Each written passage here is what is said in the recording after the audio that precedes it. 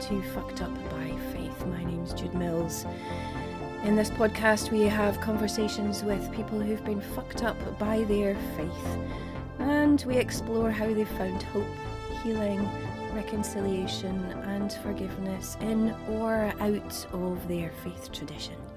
So my guest today is Mary Lowder. Mary and I met on my first trip to Colorado in 2016. And she now lives in Michigan. And Mary is an osteopathic physician who specialises in an integrative medicine, which is one of my real interests. And Mary tells me that she has a very interesting faith journey, which I'm really excited to hear about. Welcome, Mary. It is really good to see you. It's good to see you too, Jude. Good morning to you. Good morning. It's morning here in the States. Yes, very early morning there. So, yes. Well, this whole concept of Fucked Up by Faith was intriguing to me. Yeah. At first, I thought it might be a bunch of angry people who were just really upset. But actually, as I worked through it and thought of it, it's like, really, no. Even things that are traumatic to us, there's a sense of wisdom in those things. Absolutely. And there's a sense of ability to find who we really are. And there's an ability to not just be victimized, but to actually do more than survive, but we can even thrive despite circumstances that come our way. So, and at the end of the day, I guess sometimes the more fucked up you get, the better your story is sometimes. And sometimes it might even be a little entertaining. Well, yes. And so the little bits that you've fed me are intriguing me already. Now, yes. I begin all of my conversations on this podcast with a prayer or a blessing or a poem. And so today, yes. David's White poem, Sometimes, decided that it wanted me to read it, so I'll read that. Nice.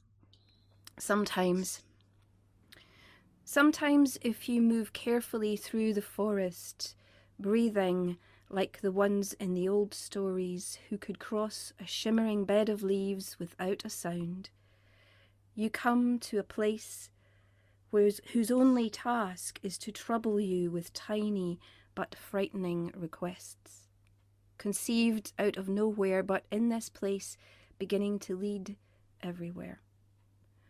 Requests to stop what you are doing right now and to stop what you are becoming while you do it. Questions that can make or unmake a life. Questions that have patiently waited for you. Questions that have no right to go away. I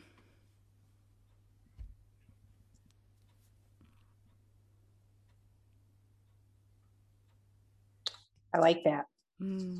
Very poignant. Yes. So, Mary, how have you been fucked up by your faith? Well, apparently it takes more than one baptism. Okay. I've had four. Okay, which is unconventional.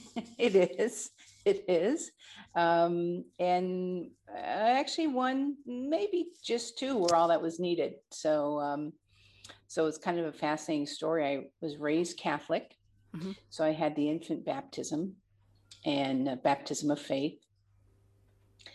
And then, interestingly, as I went through my adolescence,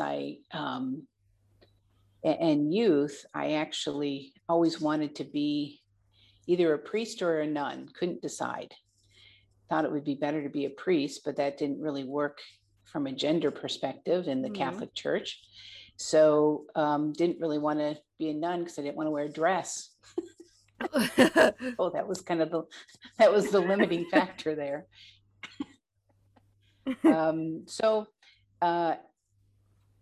I did make a profession of faith as a teenager in the Catholic faith and became confirmed. And so I had a sense of really wanting to seek God.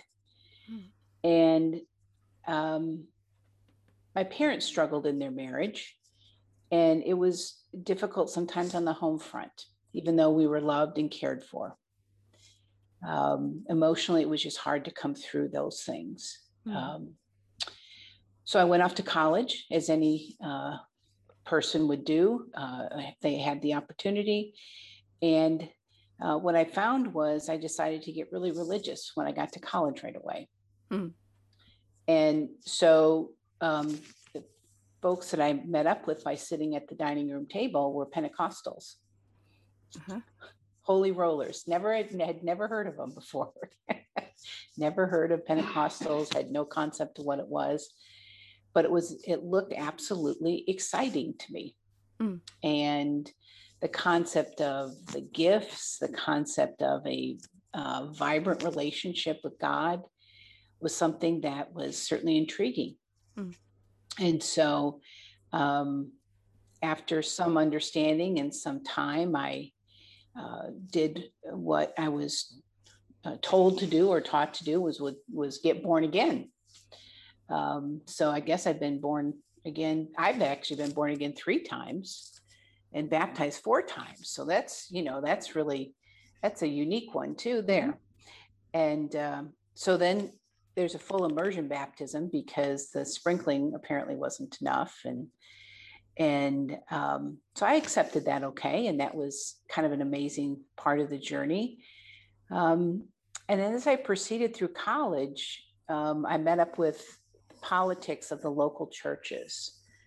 And I got disillusioned. So I stepped back and I really put my focus in graduating, getting on to my next steps in my career, and going to another university for graduate work. So I went from the University of Montana, which was where I was living at the time, returning back to my home state of Michigan. I went to Michigan State. And there's top couple programs in our nation with what I was studying that were the top 1 and 2, and I got in the second program. It was pretty difficult to do, but I got in and decided when I returned to Michigan, I thought maybe I start attending church again, and just so I kind of had a lower expectation. Well, what happened was I got even more religious, which was interesting because I found that out of my desire for a sense of belonging, I needed to conform. And in that conforming, I found out that I never really was saved because apparently it didn't stick, because, like my senior year in college, because I pulled back and just focused on my career and my life, that meant I was backsliding. And I kind of struggled with that concept, but I had a desire more to belong than I did to really understand where I was at the crossroads of my own life. And I thought being at that crossroads was really wanting more sense of belonging and more sense of being a part of something. And the hook with that church group, it was called Maranatha Campus Ministries. It was a parachurch organization. It wasn't exactly a church. So it was focused around colleges and universities in the United States. Yeah. And the hook there was, living under the banner of the Lordship of Jesus Christ, and your life has, so much specific meaning that God has a very specific, magnificent plan for your life that no one else can do. So it appealed to my sense of uniqueness. It appealed to my sense of wanting to make a difference. It appealed to my idealism. It appealed to the fact that I was still struggling because my parents and my home life was not as stable, and I didn't get as much, not just affirmation, but support, because they were struggling. Yeah. Right. And I can say that now, looking back, at the time, it was just like, hey, I was on fire and this was great. But then that meant I had to conform more. And so here I was in a very competitive graduate degree program, one of the top in the nation, and then participating in a church. And the church always got after me for never being committed enough, because my time was very full with my work and with my degree. And so I had to make decisions. And the decisions I made was to compromise my school and my career, because and that was the only way I really could demonstrate commitment to God. And in doing so, I believed that I wasn't saved because they said I wasn't. I believed I had to get baptized again. And because apparently my life didn't line up. And all that created a great deal of internal strife. But I also had forged relationships with other college age, university age, graduate school age folks that were meaningful. And so what I didn't understand was that we all felt the same. We all felt we had to stick together, be together. And as things unfolded over the next number of years, it just became more and more apparent that this was more kind of like a cult. And they, after a year of belonging and being a part of, the conclusion from the leadership, because of, I guess it was just some things I did, which basically was speaking my mind or speaking my truth as I saw it. They felt I really wasn't saved. And so one baptism as a Catholic, one as a Pentecostal, one when I get into graduate school, because for a renewal of my faith. And then about a year later, they just decide I still really wasn't saved. Nothing really stuck. And so I said, I didn't realize I had so much Teflon on me, and things would just realize that faith could just fly off of you like that. So, during that time, it was a very dark time when I realized that, when they shared with me that I really wasn't saved, because I had a relationship, a personal relationship, God. I loved God. I wanted to serve him. I wanted to understand things, and I wanted my life to make a difference. And I just couldn't figure out how to do it any better. And I don't know that I really contemplated anything as dark or as deep as suicide, but I sure contemplated just going away. Yeah. And I sure contemplated the concept of my life just isn't working. Right. And that translated over into my graduate work. My graduate work fell apart. Yeah. It was a disaster. And what I really, really, really wanted to do was become a physician. And I'd always felt since I was little that I was either to be in some kind of healing or ministry or both. And that's just what I wanted to do. And opportunities began to present themselves about medicine. And so the organization I was in, anything and everything you did, from buying a car to where you worked to who you lived with, had to be submitted to the elders for approval. And so it came down to where I was submitting, whether or not I was going to go to med school. And how it works, there's so many people that apply to med school and only a certain number get in. Yeah. And I felt through my own devotions and sense of quiet time in my relationship with God that if I get in, it's obviously where I'm meant to be. Yeah. Because the odds and the numbers were they're never in your favor, right? And so I applied to one medical school in the nation, and I got in. That was Michigan State. Yeah. Because I wanted to stay right there. It had a very excellent reputation. That's where I wanted to go. So I applied, I got in, and I should submit that I submitted all of my stuff without the approval of the elders, because they felt that I wasn't smart enough or good enough or usable enough. I don't know where their thoughts came from. I think their thoughts came from, I really don't know.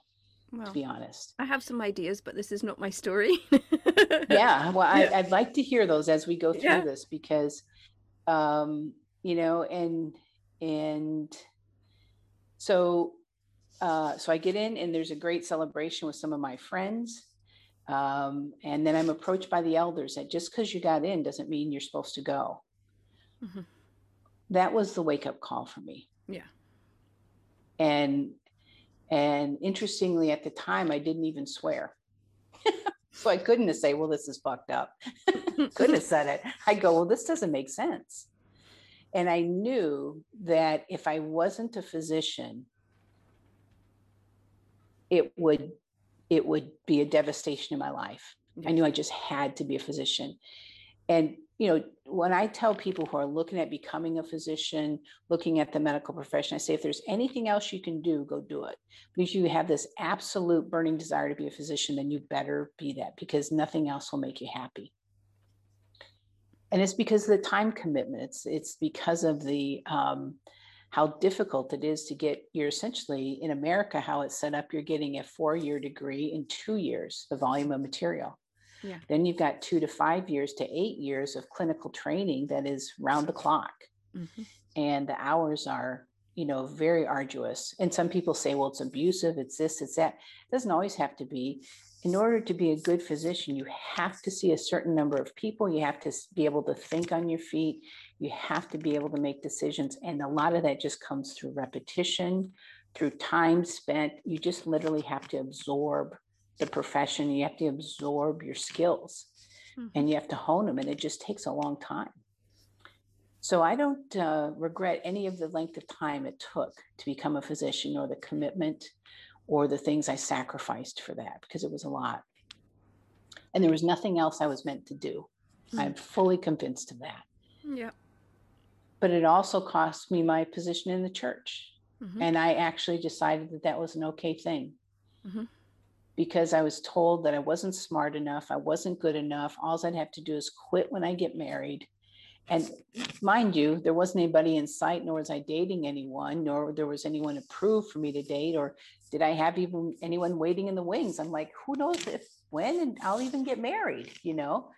So, you know, that was very, very interesting. And at the time, that group I was in, which was Maranatha Campus Ministries, changed. And I'm sure it was for tax reasons. And I think they got in some issues relative to that. I don't know all the details, but they had to become a church from a parachurch. So that changed the structure across the United States. And the campus ministries began to become organized churches. And so the government, the administration, those things changed. So that was my opportunity to kind of exit quietly. Yeah. Because I had to focus on medicine. I had to be out of Lansing, where I was in. I had to be in other cities in Michigan and do my work. But what was interesting is when I would meet back up with my friends that I knew from the church, they had all thought I had fallen away from the Lord and backslid and was living a life of sin. And is that what here I was, just being in training? Yeah, I think so. Okay. Yeah. And here I actually was off learning to be a physician. And that was actually some of the more personal development and growth in my faith than I had had in years, because I was just all by myself. You know, I was off. I was either in the hospital studying, or, you know, living quietly in an apartment in the woods in a beautiful part of Michigan that I just connected with nature, connected with God. I had some great times, and just things that really allowed me to understand at that point that I saw things differently than other people. Yeah. And that was something that was frequently misunderstood, and frequently people just were not comfortable with that. And it wasn't anything that challenged people, or it wasn't challenging authority, but it was just like, hey, has anyone thought of this problem from this perspective? Yeah. And it's interesting because that whole concept and perspective has been with me my whole life. where that's how I'm wired. That's exactly how I'm wired. And it doesn't make for conformity very well. Mm-hmm. And it doesn't make for epic socialization very well. and and it's much easier to live on the fringe than it is to live deep in the heart of community. Because you can be connected while on the fringe or on the edge, but you're not, you've got some breathing room and some elbow room, as I describe it. Unless you're in a community where diversity is embraced and where thinking is embraced and where questioning is invited. And of course, none of those things were, well, certainly from your description, it sounds like none of those things were there in that church, that particular church group. That's correct. The way it's sounding to me, and you mentioned the word cult, there was a lot of what I might describe as coercive control, to in order to keep you in the fold, all of your judgments and choices were scrutinized and inevitably rejected in every single one of them, because that was about your individual freedom, freedom of choice, and that's exactly what is damaging to a high control group. They want everybody to conform, as you say. Yes. Do you know are they still in operation? Do you know? They are. They are. And I have effectively stalked people on Facebook. So looking see at what see what they're up to. And some folks, it's just the same as what it was 25, 30 years ago, actually 30, 35 years ago. Yeah. And it's very distorted, very twisted. And it's very sad. I even listened to the person who directly, as we called, discipled me or trained me. And she's now a pastor's wife and now a preaching pastor out in California. So there was some evolution of women having more role, but the stuff she was saying it made no sense. I'm like, anybody listening to this, I have no clue what this means. And I had a really an overwhelming sadness that occurred. It just listening to that, it just made me sad. I think that other folks have gone on and they just continue with the same work over and over. The whole thing was, the lordship of Jesus across the world. And then making disciples of all the nations. And it really pointed to the fact that the way we believed was the only way that was true. And so it sets you up for this elitism and, kind of a narcissistic approach to the gospel that is not inclusive.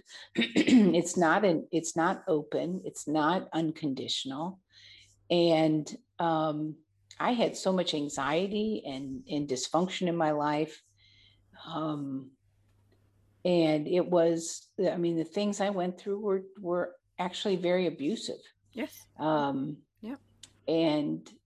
at one point after I got married and my husband and I moved out to Colorado, and we ran into this same type of organization there, just as we started to attend church.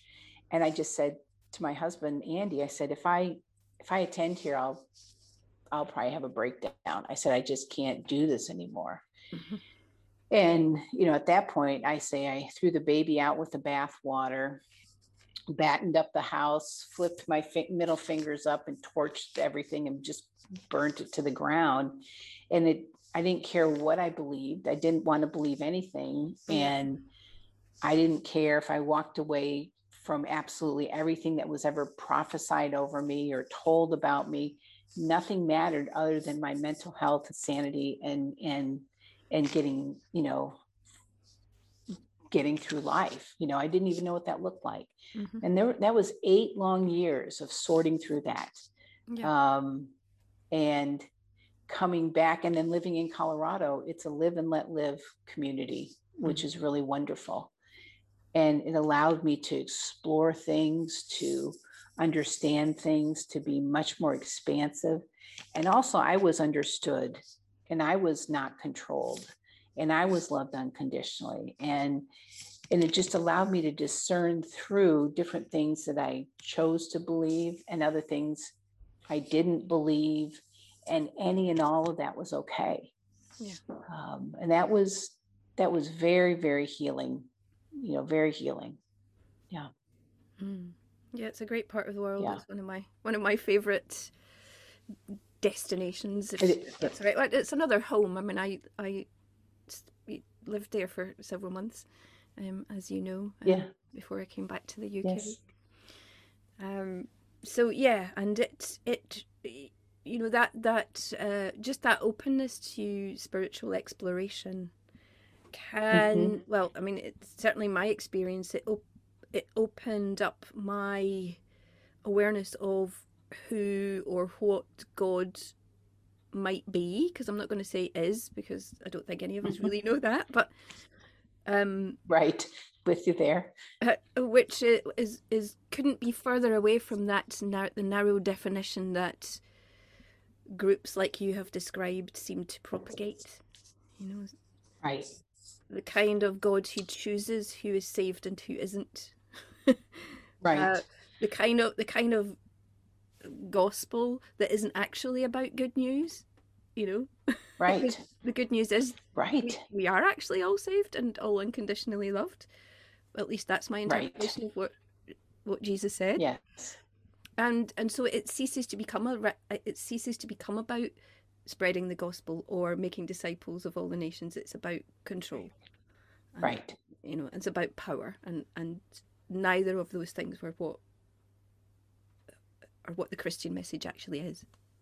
Right. Yeah. Fully agree on that.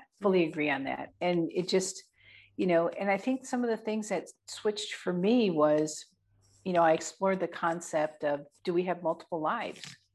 Mm-hmm. My conclusion for me was yes, because I had deja vu all over again, as we say. I had deja vu when I was in Europe. Yeah. And I was in Austria walking down the streets in Salzburg, and I made my way around the town at age 16 without a map. Yeah. And I knew exactly where I was. Yeah. Yeah. And others, I've had multiple events like that. I'm like, this is so odd. And then as I then was exploring that and concepts in Colorado, I was like, well, what if I just allow the thought to be that I've been here before? And as I did that, what happened was literally my anxiety melted away. Wow. So it wasn't like I had to have it right this time through, or how come it's so familiar and I'm struggling with this and I've struggled with this before. And that literally melted away overnight. Mm-hmm. And I thought, well, that's figured out. And that's when I was learning kind of that mind-body connection. Yeah. What does my true north feel like? What lines up for me? What feels like a freedom to me versus a restriction? Mm-hmm. Mm-hmm. And that's when I began to explore different truths or different things I thought were truths. And that's how I kind of sorted that through. Totally different than, being raised under the lordship, because you have to disconnect. It was so traumatizing. You literally had to disconnect from yourself to be able to function within that type of community. Yeah, absolutely. And that is one of the definitions of I'm going to use quote marks, a cult. Yeah. In a lot of the literature that you can get hold of around cults.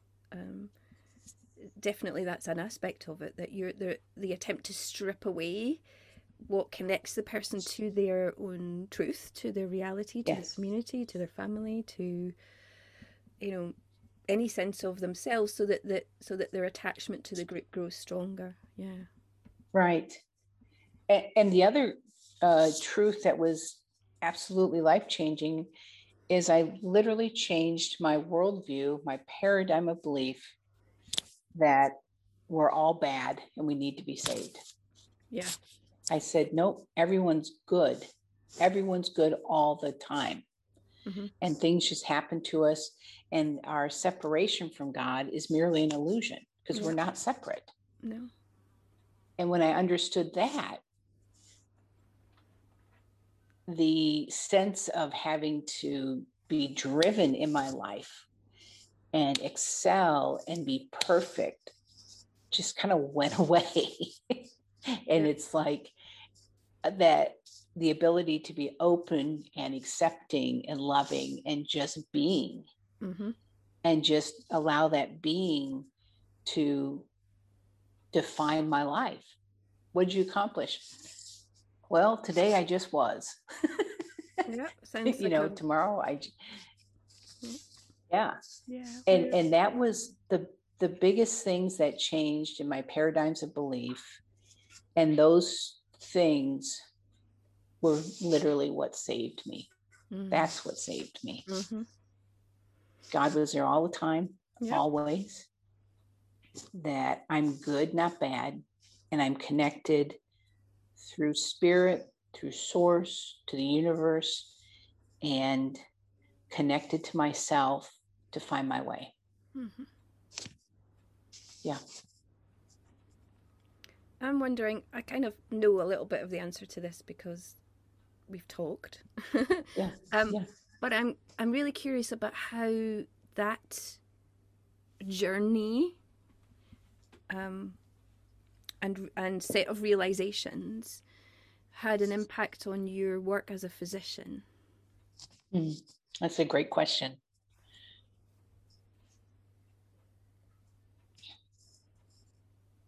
I believed the philosophy, and why I became an osteopath was that the body had the inherent capacity to heal. Yeah. A.T. Still is the founder of osteopathy here in the United States. And that came about in the late, like around 1867, 1869. And this little bit of history is important because he was an itinerant minister. And he lost a lot of his family in an influenza epidemic. And he decided that there was a better way. There had to be a better way than, you know, what the current treatment was, because people weren't really surviving. And his family suffered, and he suffered trauma and loss as a result. So he just started studying the human body. And the early writings of A.T. Still are relatively mystical about the human body. And I was attracted to that. And when I was shortly before I was in med school, and while I was in med school, because I was still in the Maranatha group, I would literally steal away to the medical college library and read these books that were mystical. Yes.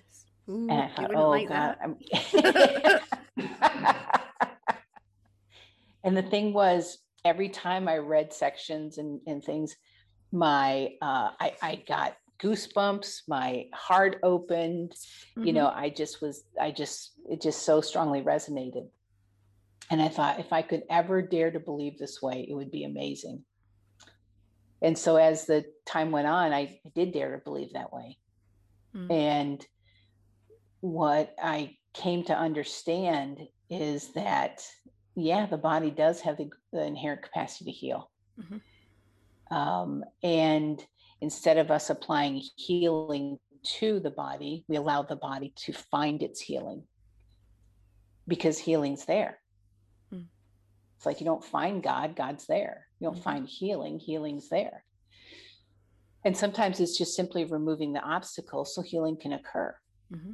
Sometimes it's saying, you know, I find now I use my gifts, callings, all those things that were, you know, non-removable, that were without return, more now than ever.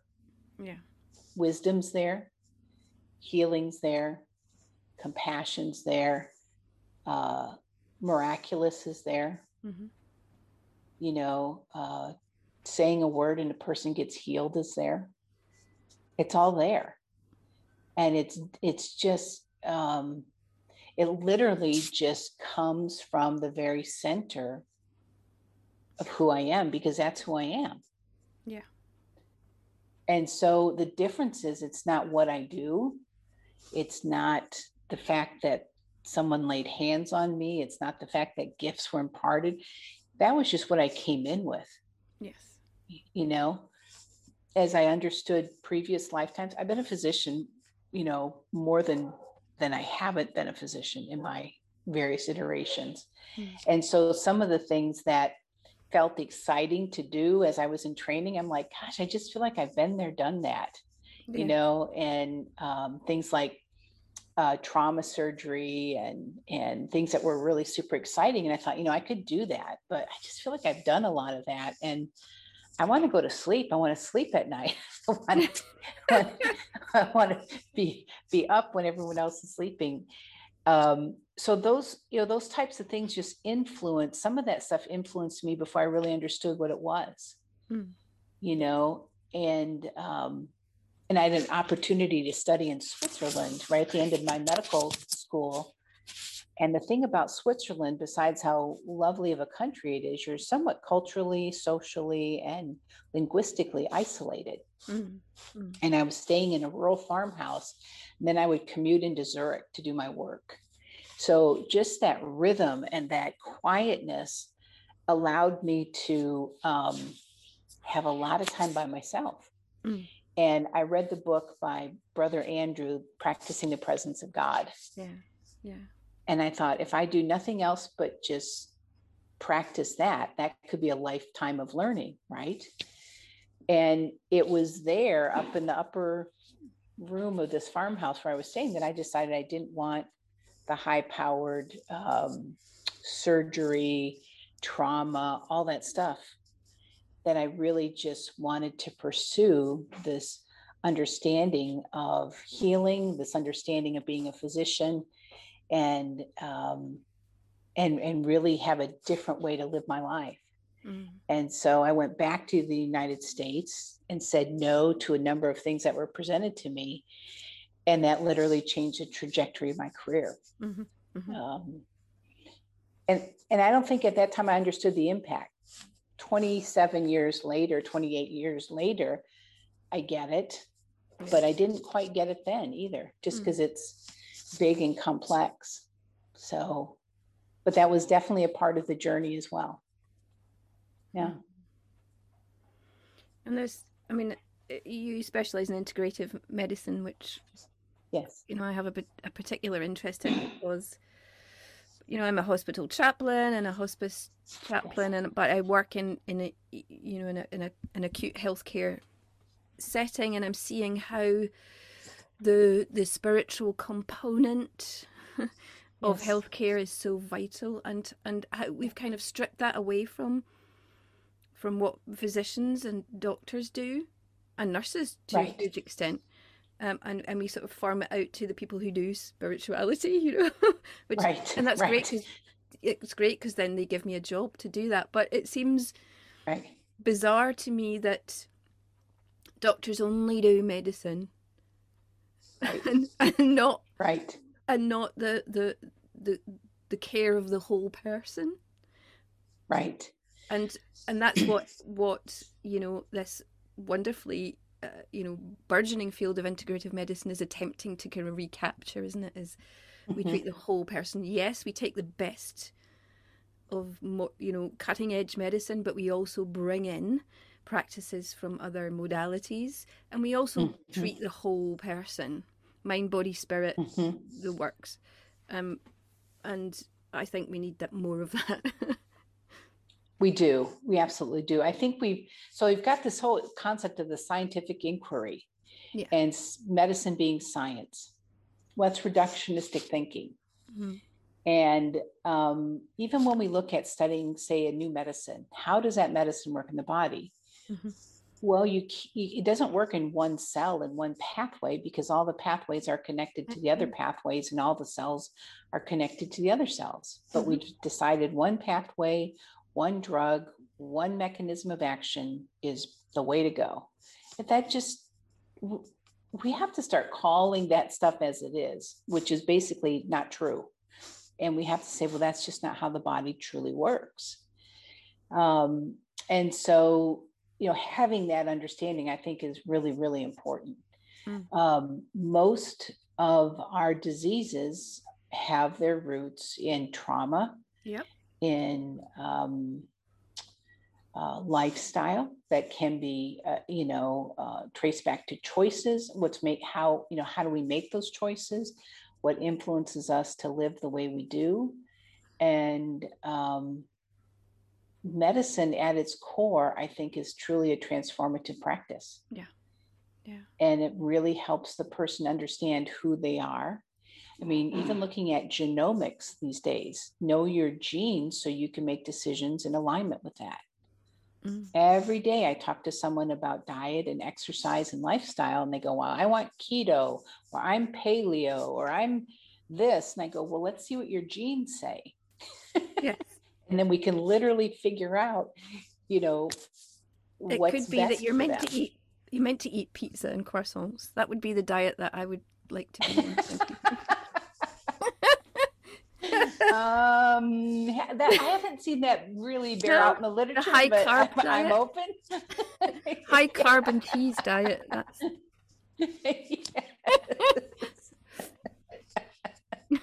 now that would be a miracle. Well, yeah. No, I think, well, there are. That would be good. I like that.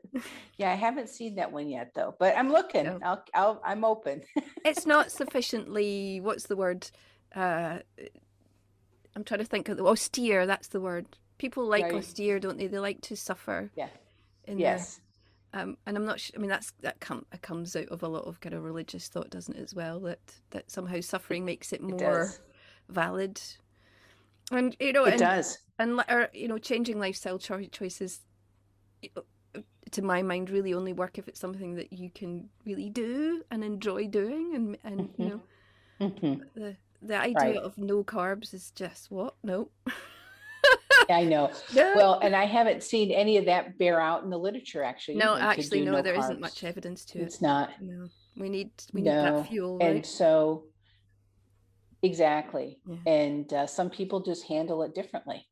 And so, yeah. And so, so I think it goes back to allowing medicine to be transformative, allowing our spirituality to be transformative, and finding integrity. And integrity is not a morality issue. It's a physics statement. Integrity. It's like a plane going off the runway, full steam ahead, taking off, boom. It stays. If you got screws loose, a wing's a little wobbly, that plane's is not in its integrity, and then physics takes over, right? Mm-hmm. So same thing in our life, medically, we could say the same thing. If you are in your integrity, being who you are meant to be, eating how you're meant to eat, exercising, all those things as you're designed by your genes, then you're in your integrity, and it's a lovely thing. Yeah. So I think that's true spiritually too. Allowing for our beliefs, allowing for our understanding, and you're in your integrity. And then it's really it's like takeoff off the runway. It's absolutely all systems are go. It's a wonderful thing. Yeah. And it comes through in the body when that balance is off, right? In any aspect. It does. But this definitely does for me. And I know I'm not a unique being in that respect. Yeah. Yeah. Even if one aspect. It does. So. That's correct. So, yeah. So baptized 4 times, I think that was good. It's something that I chuckle about now. I saw it as a failure, but it's just now part of my journey, and I'm okay with it. Yeah. In some ways, do I have regrets of lost years? Yes and no. I think I would have preferred some other choices where it was less rigorous, but there was some things I was really trying to sort through. And I believe in all the things I did, I was earnest. And so that's okay too. Yeah. Yeah. And also all of our experiences shape who we are now. All of them. Yes. Yeah. And who you are now is pretty awesome. Yes, I would agree with that too. And it's interesting because when I encounter super religious people, I can actually help them unwind from some of that to find healing. Yeah. And then some are just really, really firm with that. And I can also just let that be too. Mm-hmm. So helps me to know I'm not triggered by that stuff now. Yeah. It's good stuff. That's good. That's good.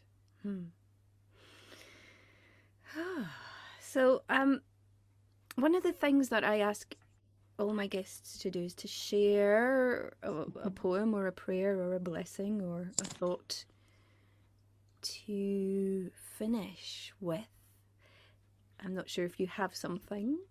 You need to pause to find something. We can do that. I do. Let me pause real quick. I can. Yes, it's funny because I kept having a song over and over in my head. So there's this lovely Americana artist. And I can send you the link for YouTube. That's for great. The official video. And interestingly, the title of the song is The River Jordan. Yeah. And it's about being baptized. Wonderful. And it is. And it's a great song, and it's very, I think, very meaningful after our conversation. And so, I'll send that to you. I think that's what I would like to contribute. Yeah. And for our listeners, this song is The River Jordan by May Erlewine.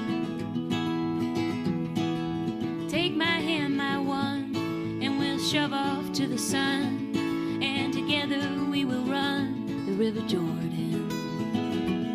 And with stars in our eyes, we'll sleep under the sky, safe on the banks of the River Jordan. And when you fall asleep, sleep well, sleep deep. The dreams are always sweet on the River Jordan. And in the morning you'll see light pouring through the trees, shining like a diamond on the River Jordan. Yeah.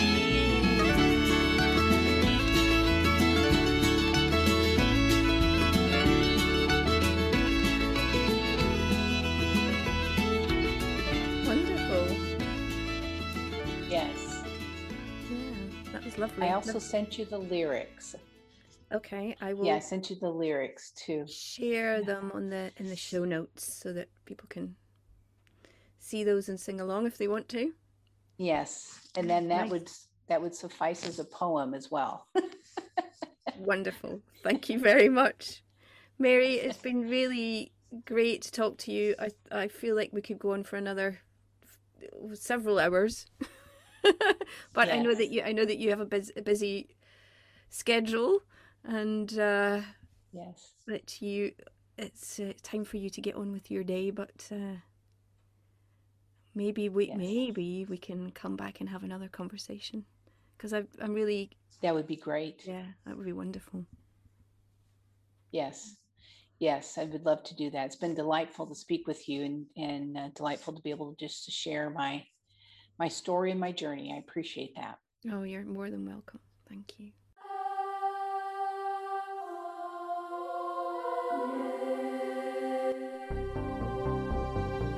You've been listening to Fucked Up by Faith with me, Jude Mills. Our music is by David Goodall, and you can find the podcast on Spotify and all major podcast channels. If you would like to take part in the podcast, or you know someone who would be an awesome guest, please do get in touch. You can do that via my website, judemills.com/podcast, and I look forward to hearing from you. Go well.